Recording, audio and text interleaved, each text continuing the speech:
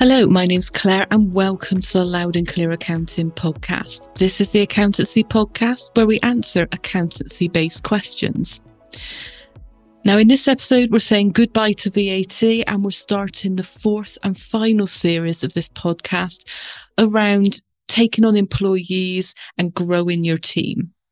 Now, in today's episode, I'm going to be answering the question of whether you should take on freelancers or whether you should take that leap and actually start employing people and building your team that way. Now, as always, before I answer the question, I need to do my first two quick disclosures. Now, the first is that I'm a UK-based accountant, so I'm going to be giving advice to UK-based businesses. And the second is that because I record this podcast sat by myself in my office, I'm going to have to generalize my advice, and to keep the podcast episodes as short as I can, there are times where I'm going to have to simplify things as well. So just keep all of that in mind if you're planning on taking action based upon anything that you hear in these episodes. So that's the disclosures out of the way. So let's get on with answering the question. You're thinking on taking on some people and growing your team. Do you go down the freelancer route or do you go down the employment route? Now, unhelpfully, there's no sort of right or wrong answer to this. It's a wonderful, it depends situation.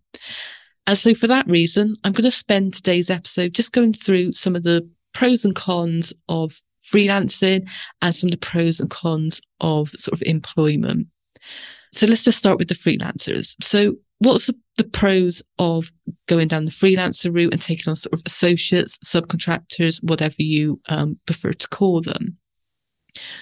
Well, the first advantage is that you're not going to be dealing with their taxes. This is because they're going to be self-employed, or maybe they've got their own limited company and they're just going to be contracting their services out to you. So you'll be able to tell them what it is you need them for. You agree a price, and then, before it starts, once the service has been delivered, whatever you agree, they will give you an invoice and all you need to do is pay that. They will be dealing with everything else. The next advantage is because you'll be working on that sort of contract by contract basis, you only need to pay them when you've actually got the work there for them to do. So it could be that maybe you're just kind of testing the waters. Maybe, you start by just taking on a VA to do a couple of hours. And then if you realize that you've got a lot more admin that needs doing, maybe then you'll take on an admin assistant, part-time or full-time. So it can be used that kind of way. Also, it may be that you've just got a group of people who can jump in and help you during busy periods. So you kind of just use those. So you don't have to turn down work some months, but you're not committed to pay them on the months where that work just isn't there. The other bit is that, they're responsible for their own training. In some instances as well, they'll provide their own sort of equipment and things like that. So you haven't got those sort of extra costs as well. So that's why hiring freelancers can be sort of very attractive. As I said, you can just pay them whenever you need to. They're going to come with all their expertise and equipment, and you don't need to deal with any sort of taxes, any holiday pay, any sickness, anything like that. But what's the negatives of paying freelancers and working with freelancers? Well, one is that because they've got their own business and possibly their own portfolio of clients, they're not committed to you, in the same way that an employee would be. So it may be that, you hit a busy period, but it falls on the summer holidays when they're not working. Or maybe another client has booked their time for that week, so they're not going to be there for you. And you're not going to be able to do anything about that because there isn't that sort of commitment in the same way as an employee. We've then got things like, obviously said the advantages, they come with their own equipment and, they deal with their own taxes and stuff like that. Well, for that reason, they're going to be charging you more than you would pay an employee. So you're almost paying like a little bit of a bonus to not to have to deal with all of those things. So as I said, you may be, those negatives may be absolutely fine because you just need them ad hoc. You're not kind of at that point of your business where you've got the work. Maybe you don't feel confident enough with cash flow. Maybe you haven't got, the clients haven't been with you for that long. So you don't know how long the contract is going to be with you before you start giving it to other people. Freelancers can be a good way of just sort of dipping your toe in, seeing how you feel with having extra people work with you in your business. Do you like managing people? Don't you? All of that kind of stuff. The next route, obviously, is taking on employees.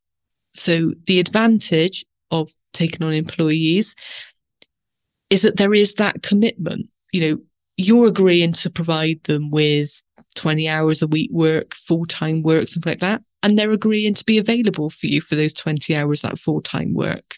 So if you're quiet, obviously it means you've got to find stuff for them to do. But it means if you're busy or you need someone sort of short term, you've got those people who are there working for you who can sort of plug those gaps and continue those sort of services.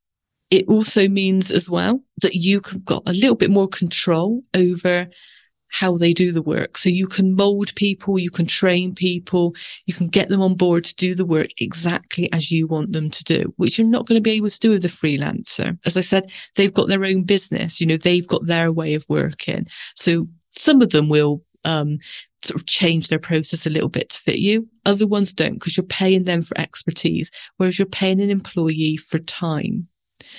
Now, the negative parts of an employee, as I said, is that you're going to have to deal with their taxes. So you're going to be paying over their PYE, their national insurance, to HMRC. You're going to have to pay into their pension scheme for them. You're going to have to pay them when they're off on holiday and pay them while they're off on sick as well. So whilst you get the commitment from them to you, through those things, you're also showing a commitment to them. So these are just kind of things to keep in mind. As I said, there's not a right or wrong answer. I've got some clients who only work with freelancers and have no interest in taking on employees at all. They've got a good team of freelancers around them. They've got enough of them now that they can kind of dip in and they've always got that sort of continuation of cover.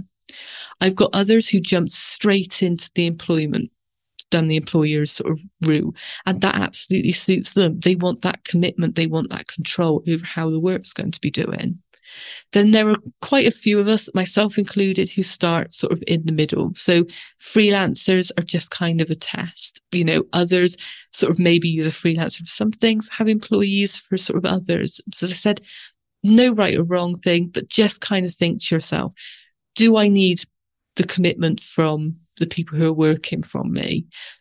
Do I want to control how they're working for me? What times they're working for me? What equipment they use and stuff like that?